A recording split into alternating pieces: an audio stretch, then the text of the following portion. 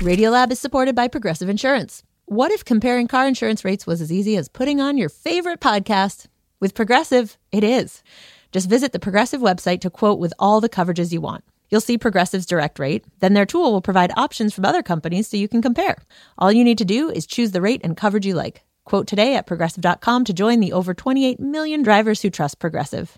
Progressive Casualty Insurance Company and Affiliates. Comparison rates not available in all states or situations. Prices vary based on how you buy. Radiolab is supported by the John Templeton Foundation, funding research and catalyzing conversations that inspire people with awe and wonder. Learn about the researchers making the latest discoveries in the science of well-being, complexity, forgiveness, and free will at templeton.org/podcast.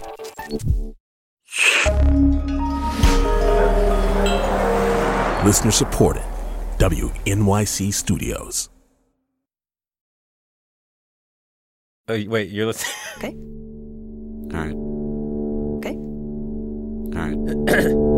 You're Listening to Radiolab. Radio Lab. From WNYC. See? Yep. That means among all the male Holsteins in the country, more than 99% of them can be traced back to one of two bulls. Wow, that's both amazing. born in the 1960s. Hey, I'm Jad Abumrad. I'm Robert Krulwich. This is Radiolab. The females haven't fared much better. There's so much genetic similarity among them, the effective population size is less than 50. So despite there being 9 million of them, there's really only 50 cows out there. Like, that's true of bananas, too, right? It's like all bananas belong to one banana. Or two. A little while ago, we got into the studio with Soren Wheeler, who is our, what is he, executive? He's managing editor. Managing editor.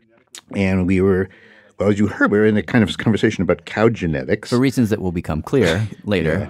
I was going to see if I could do something about the milk production. Where was the milk? Because actually the real reason that we were in the studio with Soren was to talk to... Is Nate here? I am here. I do. Hi. This guy. Nate DeMeo. No, I'm here. He does a podcast called The Memory Palace. He's been doing it for about a decade now. And I'm here at Marketplace, where I used to work for many years. It's a little bit like coming back to high school. I feel like I'm roaming down the halls being like, hey, man, hey, there used to be a water fountain there.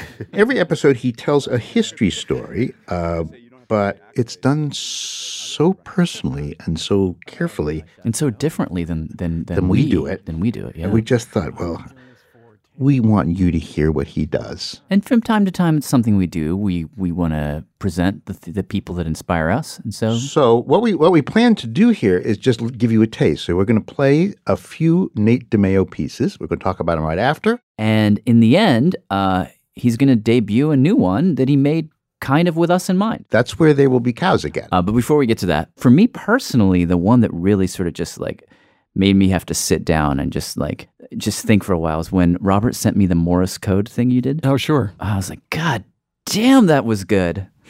There's not a wasted decision in that entire piece. And like, as an editor, I pretty much can say that about, nothing else. Maybe nothing ever. Ever. And so it's just kind of perfect. So do you want to play it? Yeah, play it. Sure. Play it. Yes. Robert might not remember it that well. It's, which one is it? It's called Distance. Is it? Oh, here it is. I think it's episode 44. So I'm going to hit play. Hopefully we'll hear something. This is the Memory Palace. I'm Nate DeMeo. Samuel Finley Brees Morse spent the first 35 years of his life learning to paint. At Andover, at Yale, in London at the Royal Academy. He studied the works of the masters to learn how Michelangelo built bodies that seemed to pulse and shudder out of mere oil and shadow and crosshatch. To learn how Raphael summoned the spark of inner life with a single stroke of pure white in the dusky ochre of a noblewoman's eye. To learn how to create illusions of space and distance. To learn how to conjure the ineffable through the mere aggregation of lines and dots and stretched canvas. He learned how to paint. And in 1825, Morse was living in New Haven, Connecticut with his wife Lucretia and 2 young sons. And a 3rd child was on the way, due any day. One night, a courier delivered a message. The city of New York wanted to pay Morse $1,000 to paint a portrait of the Marquis de Lafayette. The hero of the Revolution was coming to Washington to celebrate the 50th anniversary of the start of the war, and he would sit for Morse if the painter could leave right away. So he packed his easel and his brushes and his paints, and clothes that were good enough to wear when meeting a man like Lafayette. And he kissed his pregnant wife, and he left that night. On another night, a week later, Morse was in his rented studio in Washington, preparing for the arrival the next morning of his distinguished subject. He heard a knock on the door, and there was a courier, breathless and dirty from a hard ride on hard road, handing him a note that was 5 words long. Your dear wife is convalescent. He left that night. He rode for 6 days straight, on horseback and in the backs of juddering wagons, wrapped in blankets against the cold wind of October nights. And when he made it to New Haven and ran through fallen leaves up to the house on Whitney Avenue, he learned that his wife was dead. In fact, she had died before the courier had knocked on his door in Washington. In fact, she had already been buried some morning while he was on the road, while he was racing home to be by her side and sit with her while she got better. Samuel Finley Breese Morse spent the next 45 years of his life trying to make sure no one would have to feel the way he felt that night, ever again. Samuel Finley Breese Morse spent the next 45 years inventing the telegraph to turn real space and real distance into illusion, in developing Morse code, dots and lines that could transmit the stuff of real lives and of dying wives.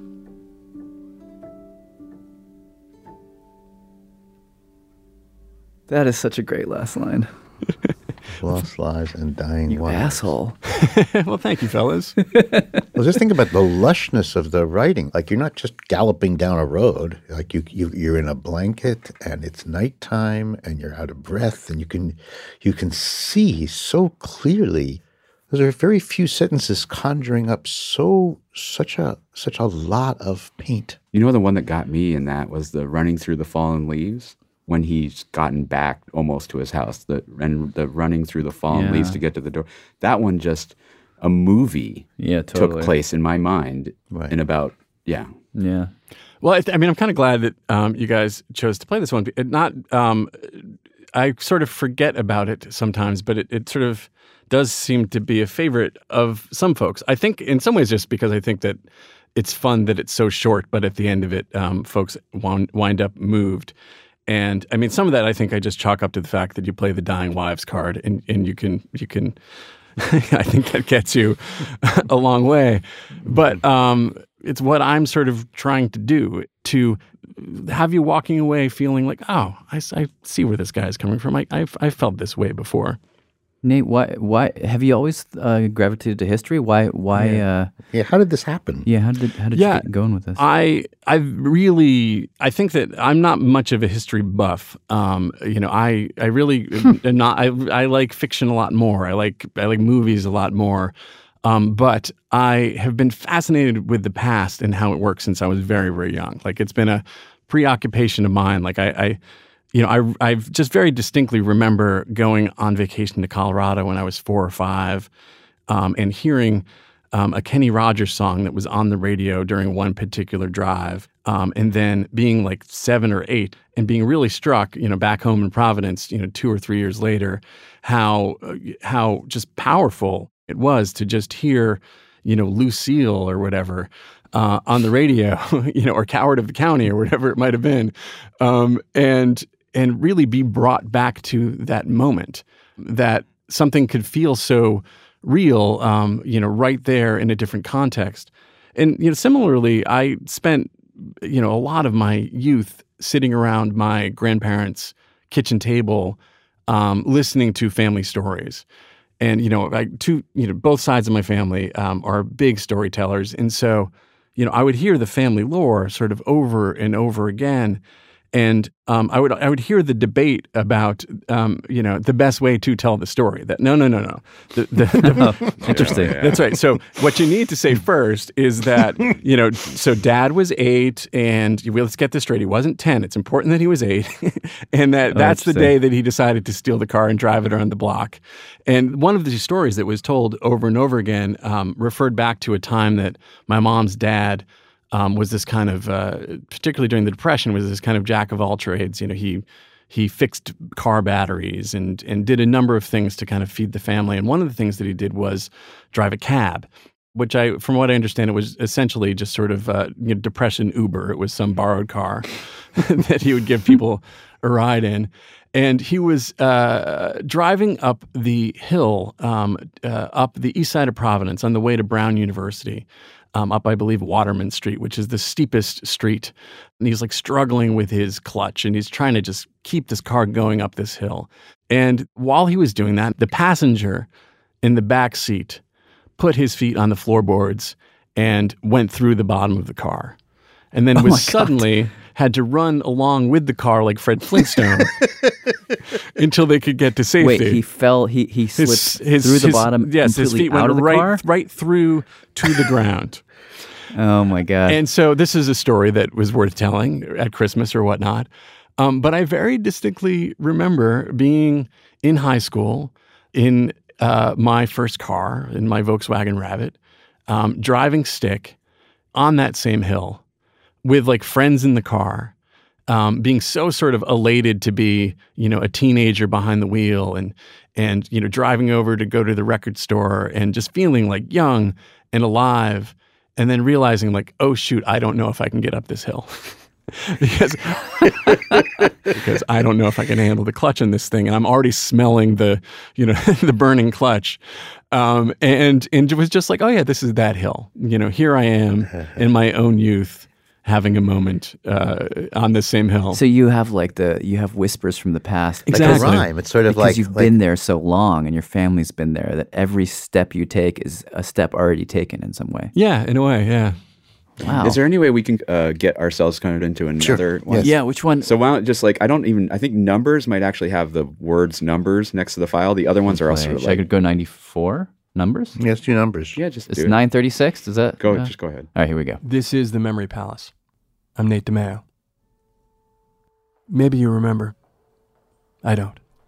Because of the CBS News special report which follows, Mayberry RFD will not be presented tonight, but will return next week at its regularly scheduled time over most of these stations. The Draft Lottery.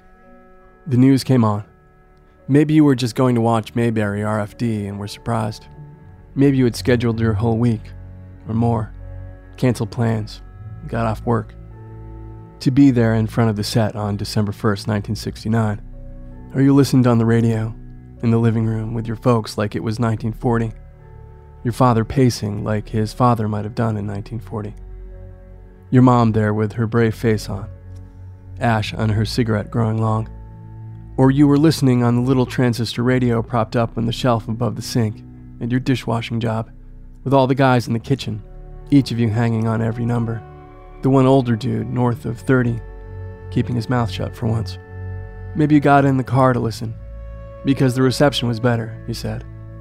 But really you just wanted to be out of the house, away from your roommates, or your girl, or everyone. Just wanted to be driving. Maybe you remember. I don't. The news broke in and there was a reporter, Roger Mudd from CBS. He's young and handsome in the video on YouTube. I didn't realize he'd ever been young and handsome. Tonight, for the first time in 27 years, the United States has again started a draft lottery. And the famous first pick tonight is September 14th, the first birthday that now is designated 001, which means for 19-year-olds born on September 14th, that beginning in January, local draft boards will induct those men born on September 14th, barring deferments.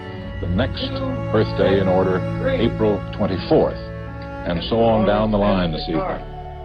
And so on down the line. It was the first draft lottery since the fall of 1940, a little over a year before the U.S. entered World War II, but Washington knew where the whole thing was heading by then.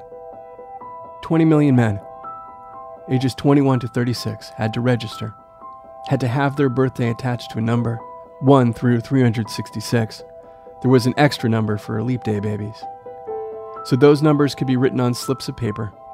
So those 366 slips of paper could be put into 366 capsules and put into a bowl. There was a big ceremony. The Secretary of War was blindfolded with a swatch of fabric cut from a chair used during the signing of the Declaration of Independence. He drew a capsule from the bowl that had been stirred with a paddle made from a beam from the ceiling of Liberty Hall and handed it to the president.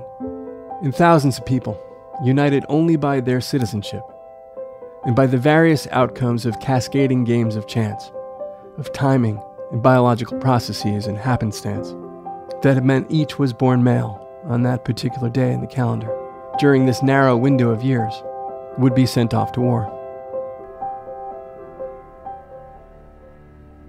There was less ceremony in 1969. There was no blindfold, no relics to wrap that night in the spirit of the founding, just carpet and curtain in the beiges and browns of Vietnam-era bureaucracy. No president or cabinet member to do the honors. Nixon left the number pulling to selective service officials and their secretaries. September 14th. September 14/001. And at least one young man from the President's Youth Advisory Council. Paul M. Murray, Rhode Island. There were supposed to be others, but others refused. Said they didn't want to be used as props by the Nixon administration. But the numbers were pulled anyway. Drawn from blue capsules drawn from a clear bowl, in full view of the camera so no one could call foul, on the process at least. And slips of paper were read out and stuck on bulletin boards. A printed date, posted beside numbers listed in order, 001 to 366. And you just waited. Waited to hear your birthday called, that date you know better than any other. Waited to hear it called out and posted beside what would be your draft number, that would determine when you had to report for induction. You even waited through commercials. And here's the Norelco Santa with some new ways to say Merry Christmas. Give the Norelco triple header with a cord or in a rechargeable model. Give the inexpensive Flip Top 20 or the new battery cordless. And say Merry Christmas to the ladies with a Lady Norelco, shaver or beauty salon. Norelco, even our name says Merry Christmas. February 29th. On another night, later, there would be another lottery. Drawing letters this time. It would determine the precise order in which men who shared the same birthday would have to report to be inducted. Those with the initials JSM before JJS or JRS or whatever. Later there would be a study, a statistical analysis that suggested the drawing of dates wasn't truly random, that the bowl wasn't stirred well enough, that December birthdays weren't picked often enough, early enough. But the numbers called on that Friday night in the winter of '69 would stand. And so 850,000 men would wait. Hearts in throats, knee bouncing, fingers drumming on steering wheels. Whatever that thing they would do when they were nervous was. When they were waiting for something, some game of chance to set the course of their life, that might upend every plan they'd laid, dash whatever hopes they'd harbored for their life, might end their life, that would go on to separate their generation into draftees and deferments and dodgers. It was doing it already that night, as they watched and heard their friends' birthdays get called, and were glad it wasn't theirs. As they'd stand around in the kitchen comforting a coworker that the war would be over before his 37 meant he ever had to go to Vietnam, hoping that was true. Or they knew already that the guy who pulled 224 was never going to have to make good on his promise to run to Canada. Or they had to look their brother in the eye when he had 16 and you had 172. They were sitting on the warm hood of a car in a field on a cold night with their best friend. His birthday they always remembered because it was Valentine's Day, which meant he was number 4. And they got him good and drunk. And so on down the line. October 5th, February 19th, December 14th, July 21st, June 5th, March 2nd, March 31st, May 24th, April 1st, March 17th, November 2nd. August 24th, May 11th, October 30th, December 11th, May 13th, December 10th, July 13th, December 9th, August 16th, August 2nd, November 11th, November 27th, August 8th, September 3rd, July 7th, November 7th, December 22nd. It was one of those times where, I wasn't around for Samuel Morse's decision but this was when I was just sitting. I was parked right in the middle of, as I was pretty much everybody my age, and I remember how it felt like being at the edge of a whirlpool.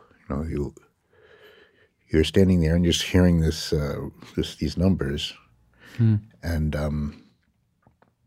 I don't think there was any other time in my life where the social compact that I had made to be a citizen of this country, in argument with a war, in my case, sort of no argument with the draft. I thought the draft was sensible. But the strange serendipity, like that you can do nothing but get sucked in or spit out. Were you watching TV when it No, I couldn't. I was listening to the radio. I was one of those people, I couldn't listen to anyone else, and I came up fairly early. Oh, what? You were by yourself when you were listening? Yeah. So I knew I was going to, I was called and everything. What was your number? 54, I think. Oof. Yeah. So, wow. Yeah, I was alone at that time. At that moment, I think more alone than maybe I was prepared for. But putting that aside, it's just sort of amazing that you could not be old enough to know that and somehow deliver a version of it that feels so gorgeously true. Yeah. It's a kind of interesting form of translation here. Like you could translate yourself into a moment just based on details like Roger Mudd's voice and his appearance. Yeah. How did you come across a clip and think, and it captured you, or was this sitting around the kitchen table, your family telling stories? Yeah, I mean, it was a little bit of that. I remember talking to my dad about it once. I remember talking to being a teenager during the start of the Gulf War and wondering if I happened to, our generation happened to, have caught that, fastball to the chin, and wondering where that would lead, and whether it was going to be the kind of defining thing for my generation that Vietnam had been for my dad's. And so I do remember talking to him about it and remember his specific story. And he had actually mentioned feeling like it hadn't been publicized that it was going to be on TV. And so he woke up at the crack of dawn to get the newspaper, and ran down to the newsstand or the coffee shop or whatever, and then flipped through and was thrilled to find out he was 211 or something like that. But then had a similar thing, which actually he didn't tell me about until after this story, which is he had sort of a similar situation where he met up with his buddies and they all met, like, I'm not sure if this is true, but whether he told me this or this is just my imagination running wild. But I think that they went to the place where they played basketball and hung out on the court and waited for everyone to assemble and then kind of said, oh, you're 73, oh, you're 85, or you're 30, 2, you lucky so-and-so. Oh, I'm 9 and I'm probably going to have to be there in March. And this story, in a lot of ways, is just wrestling with this thread that kind of shoots through the whole project of the Memory Palace, of thinking about the ways that history constrains or frees us. So my interest in telling this story is not only like, oh, here's a thing that is really fascinating, that is worth putting into the Memory Palace, is a thing worth remembering. But the story is sort of explicitly about, and this is one of the only stories where I bring myself into it, that you might remember, I don't, that there's going to be a separation among listeners about what this story means. But it is about that separation. This is ultimately a story about about life's lottery in a way. Because that phrase you repeat twice, you might remember, I don't. In some sense, you're saying you were chosen. One group of people were chosen by fate, and another weren't. Yeah. And somehow it's like that. Your number, the accomplishment. So it's like you could have numbers from 1 to 366, and Nate's almost saying my number is a million. Yeah, exactly. That's really interesting. Yeah. I thought the accomplishment of it was, though, to collapse that distance. You may remember it, but I don't. But then you deliver it in such a way that you just can get the same sort of sense of terror and deep randomness, and then also the collateral damage, like the looking into a friend's eye Oh yeah, that stuff is. That's very that hood of the car. Well, I think that some of it is kind of those sorts of details evoke very specific things to me. But that I know existed in 1969. Like I can picture the inner workings of a kitchen, at a restaurant, and who the employees are, and the way they trash talk or the way they jibe or whatever it might be. But in often cases, like I don't know what it's the past. The past. There is this the past is. Have you ever run across the? So we have on our staff Latif. Sure. Well, you know him well. And one of his phrases, and he was a history of science man. Right. And he throws around the phrase that the past is a foreign country. I don't think it's. I mean, that is true. Not for Nate, it ain't. No, I think that you're describing it and walking around it like it's your hometown. No, to me, it might as well be Middle Earth. Like I think that there's an inherent kind of magical unreality to the past. Like I'm fascinated by the idea that that there are a million books about Abraham Lincoln, and I'm barely exaggerating. But all you've got is a sort of kaleidoscopic understanding of this person that sort of once walked the earth. So I can know that Abraham Lincoln was a real guy. I mean, I understand that. And of course, there are he's an incredibly consequential historical figure, and there are people walking around today who are walking around because of the actions that he took. But that said, he lives in this sort of world of like dreams and imagination. There's this magic to the past. There's this, the past, there's this sort of like literal haunting, that these are just sort of specters. And I find that alone really fascinating. Mm-hmm.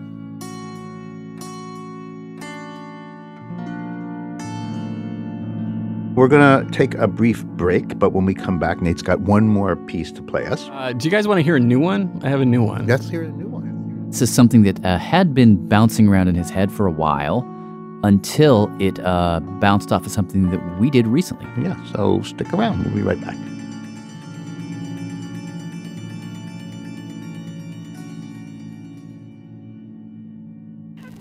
My name is Patrick Benkich, and I'm calling from the beautiful kingdom of Eswatini. Radiolab is supported in part by the Alfred P. Sloan Foundation, enhancing public understanding of science and technology in the modern world. More information about Sloan at www.sloan.org. Siyabonga Gakulu. Radiolab is supported by Babbel. Sometimes self-improvement can feel like a pretty overwhelming journey. So what if this year you just got a tiny bit better every day? When you're learning a new language with Babbel, that's exactly what you're doing. Babbel is a science-backed language learning app with quick 10-minute lessons that have been handcrafted by over 200 language experts to help you start speaking a new language in as little as 3 weeks. You can learn everything you need to have real-world conversations, café s'il vous plaît, from vocabulary words to culture and more. And if Babbel can help you start speaking a new language in just 3 weeks, imagine what you could do in a few months or a full year. Here is a special limited time deal for Radiolab listeners. Right now, get up to 60% off your Babbel subscription, but only for our listeners at babbel.com/Radiolab. Get up to 60% off at babbel.com/Radiolab, spelled BABBEL.com/Radiolab. Rules and restrictions may apply. Radiolab is supported by ZBiotics. If you've been looking for some help waking up refreshed after a fun night out, ZBiotics Pre-Alcohol Probiotic is here to help. ZBiotics is a genetically engineered probiotic invented by scientists to help tackle rough mornings after drinking. This probiotic is the first drink of the night for a better tomorrow, as it works to break down the byproduct of alcohol, which is responsible for rough mornings after. Go to zbiotics.com/Radiolab to get 15% off your first order when you use Radiolab at checkout. ZBiotics is backed with a 100% money-back guarantee. If you're unsatisfied for any reason, they'll refund your money, no questions asked. That's zbiotics.com/Radiolab and use the code Radiolab at checkout for 15% off. For so many Black people, The Wiz feels like home. The new stage revival has Broadway buzzing, and as it gears up for a national tour, we'll consider the impact this story continues to have 50 years down the yellow brick road. I'm Kai Wright. Join me on the next Notes from America as we pay tribute to The Wiz. Listen wherever you get your podcasts.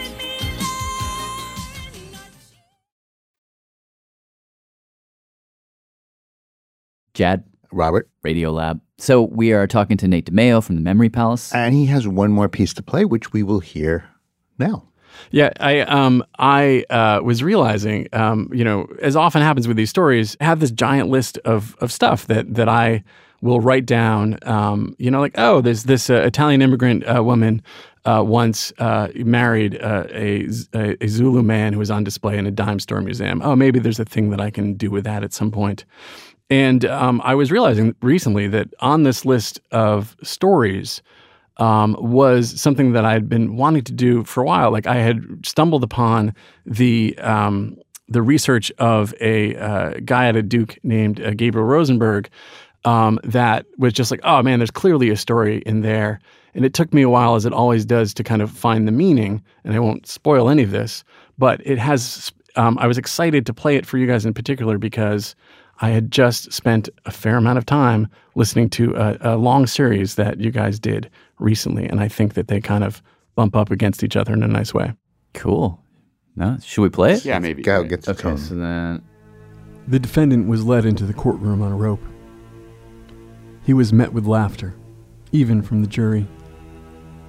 He was charged with vagrancy and larceny, highway robbery, and disturbing the peace. And the judge informed the jurors that though the death penalty was typically reserved for murder and treason, the various crimes of which the defendant was accused were so serious, their harm was so dreadful, if he was guilty, he would be executed.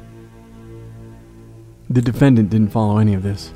He didn't speak the language. He had no understanding of the fate that awaited. Also, he was a bull. He was a male cow, so that's why, and I could have teased it out some more and played with your expectations a bit longer, but at some point that would get kind of hacky, not to mention confusing, when I told you, as I will now, that the judge informed the jury that after being executed, the defendant would be eaten. And at that point it would be kind of disrespectful both to you, the listener, and to the bull. Because his life was indeed at stake, there in a makeshift courtroom in a ballpark in Waynesboro, Pennsylvania, in September of 1924. At one of likely hundreds of trials conducted during the 1920s and 30s in so-called courts of bovine justice. Officials at the U.S. Department of Agriculture wanted to encourage dairy farmers and cattle ranchers to purchase purebred, pedigreed bulls, with the goal of eventually eradicating all so-called scrub bulls, basically the mutts of the bovine world. The belief was that purebred bulls produced heirs that produced more milk, or had bigger, more delicious bodies. And so they came up with the idea of holding literal show trials in farming and ranching communities around the country, in which a single scrub bull would be charged with grievous crimes. Namely, that being a less than maximally profitable food product or a breeding machine was tantamount to theft. And that over the course of the proceedings, the jury and the gathered audience would become convinced that their own scrub bulls had to go. It was a show, an evening's entertainment. All fun and games, unless you were the bull, and unless you peered behind the curtain. The Department of Agriculture was far from the only scientific or governmental body promoting what it saw as the benefits of selective breeding. Eugenicists were also out to improve the human race by guiding evolution, in part by ridding the human population over time of people with undesirable genetic traits, or at least traits they believed to be genetic. Disabilities, mental illness, criminality, alcoholism, even poverty. American scientists were at the forefront of this movement, as were American state legislatures, 29 of which passed laws allowing the forced sterilization of people they deemed unfit to breed, a fate that befell at least 64,000 Americans. And when eugenic principles were embraced by the Third Reich, well, anyway. The Ag Department thought that the latest in scientific thinking should be shared in the heartland. So a staff writer named Dallas Stockwell Birch of the USDA's Bureau of Animal Industry typed up a pamphlet titled Outline for Conducting Scrub Sire Trials. It was written with a wit and imaginative flair that one would assume Mr. Birch rarely got to deploy as a staff writer for the USDA's Bureau of Animal Industry. 23 pages that contain the entirety of scrub bull jurisprudence, such as it was, and lay out in easy-to-follow steps how you too could hold your own scrub bull trial, such as the one convened in Waynesboro, Pennsylvania in 1924, during the first weekend of fall. Held at 7 p.m. So farmers and breeders and Boy Scouts and merchants in all of Franklin County, it seemed, could come out to see it. Hundreds seated in bleachers under electric lights on a purpose-built platform aglow in the center of the field. There was music, as per the pamphlet. It was good to have a band on hand, both to entertain the attendees and, assuming all went according to plan, to play a funeral dirge after the verdict. There was a judge, a real one. The booklet said this was better. And real clerks and a real bailiff. People who knew their way around a courtroom. Who knew how to hit their marks when they led the defendant through the gap in the bleachers to the place where he would stand in front of the bench and the jury box. As the judge laid out the charges against him, there was a script the judge would follow, though he could improvise as he saw fit. Jokes and banter and local color were all strongly encouraged. But when it got down to the bull, he should stick to the script and lay it on thick. That the defendant is one of a gang of robbers which operates in Franklin County, during the whole of its worthless career has been an ungrateful consumer of valuable provender, that the defendant is an unworthy father of progeny, and so on. Some things were optional. A hearse with black bunting, a funeral oration, a clergyman to deliver it. But there should be lawyers, real ones, and so there were in Waynesboro, and witnesses, local breeders, farmers there to lend their expertise, and back up the prosecution's claims that the defendant, the bull, right there, rope looped around its neck, its soft ears forward, its tail flicking, electric lights reflected in its wide round eyes. That bull had cost his owner countless thousands in lost wages, was in fact a rank imposter, a danger to the herd, and by virtue of his nature a menace not only to the prosperity of his owner, but also the community at large. The defense attorneys would argue this wasn't the bull's fault, that it was merely an accident of birth that had led him to sire offspring that would likely produce less milk on average than those sired by a purebred bull, to yield fewer pounds of dressed weight according to the testimony of the butcher, to an audience to whom dressed weight was familiar terminology. There were objections and sidebars, gavels were gavelled, oyes were oyed. There were examinations and cross-examinations, opening arguments and closing arguments, all the things required for a trial under the American judicial system, except a jury of peers. Because who there could truly judge that one scrub bull, there to stand in for all scrub bulls, born to unpedigreed parents? Who there could truly determine that bull's worth? Even the prosecution would concede he was merely being a bull, doing bull things. But he was afforded no jury of peers to judge whether he did them well. Who might understand what bullness is to a bull? What is the field and the feed, the buzzing fly, the breeze, the flicking tail? What is a life well lived? And that notion might seem absurd, sure. But more absurd than a bull on trial in a ballpark on a September evening in Pennsylvania because eugenics was all the rage? I am less sure. This trial ended in a conviction, as they all did. It's one of the steps laid out in the pamphlet. It ended in a barbecue, which wasn't always the case. Sometimes it was a weenie roast. One bull in Minnesota was dragged along to trial after trial. Once in Indiana, the executed bull was placed in a black coffin and buried. One time, in July of 1930, one bull was convicted in a trial in front of 800 people in Neillsville, Wisconsin. But before he could be killed, he somehow slipped away and ran off into the trees. And I propose we let this one scrub bull stand in for all scrub bulls, though so few of them exist now, well into the 2000s. They have indeed been bred and engineered and eaten out of the population. But let's let this one go, to run off into the trees, and let him keep on running, to find a pasture, some tall grass, and a life worth living. Whatever that might mean.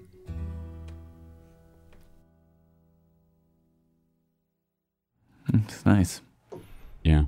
So I guess when you said that you were listening to something we did, it was the intelligence series with like Lulu Miller's piece about that has all the eugenics stuff in it. Yeah, it's interestingly reminiscent of where she ends on the idea of variation, and it somehow justifies itself. Yeah. But also, I think that if you think about Lulu's piece, I think that the cruelty of eugenics, besides the obvious, that it hinges upon this sense of science or scientists or the wealthy or the elite or whatever know what's best for the populace. They know what's best for specific people, and that there is this unknowability that gets denied. As in Lulu's piece, when you hear the activist and historian talking about her experience with childbirth. And the unknowability, what that experience is going to be like, the fears that she had, that she brought to that, over and over and over again. In the case of eugenics, you have both like well-meaning parents assuming that they have a comprehension of the subjectivity of their child, and this is the way that partially out of necessity, both economic and just practicality. This is the way that we, as a species, deal with other species.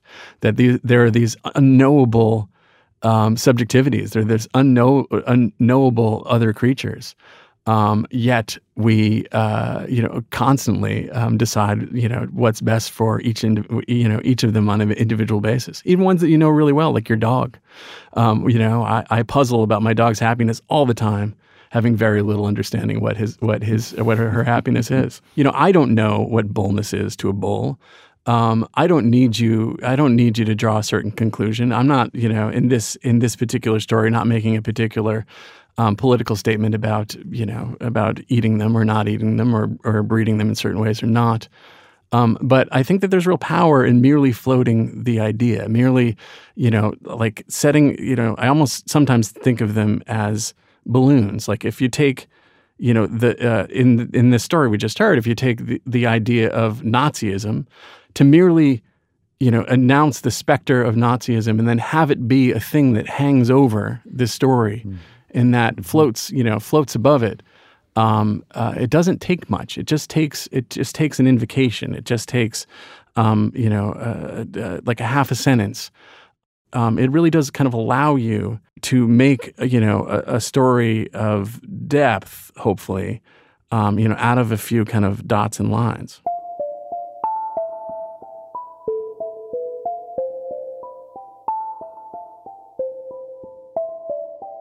Huge thanks to Nate DiMeo for joining us, letting us play some of his stuff, and to Radiotopia crew, of which Nate is a part.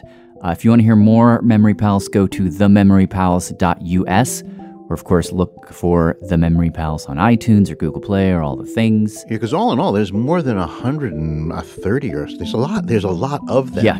And also, if you go to radiolab.org, we'll list a couple that we really like that we didn't get to play in this podcast. You can listen to those there, or you can go to his. So either way, go. Yeah. All right, and we should go too. Yes. I'm Jad Abumrad. I'm Robert Krulwich. Thanks for listening.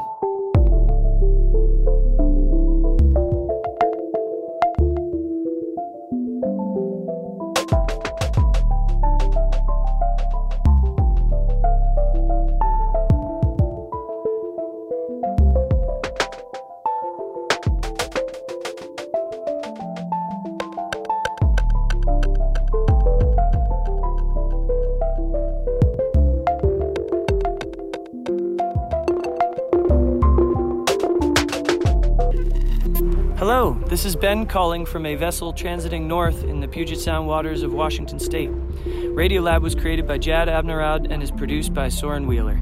Dylan Keefe is our director of sound design. Susie Letchenberg is our executive producer. Our staff includes Simon Adler, Becca Bressler, Rachel Cusick, David Gebel, Bethel Hapti, Tracy Hunt, Nora Keller, Matt Kilty, Robert Krulwich, Annie McEwen, Latif Nasser, Sarah Kari, Ariane Wack, Pat Walters, and Molly Webster, with help from Shima Oliai, W. Harry Fortuna, Melissa O'Donnell, Sarah Sandbach, and Neil Denisha. Our fact checker is Michelle Harris. Okay, bye.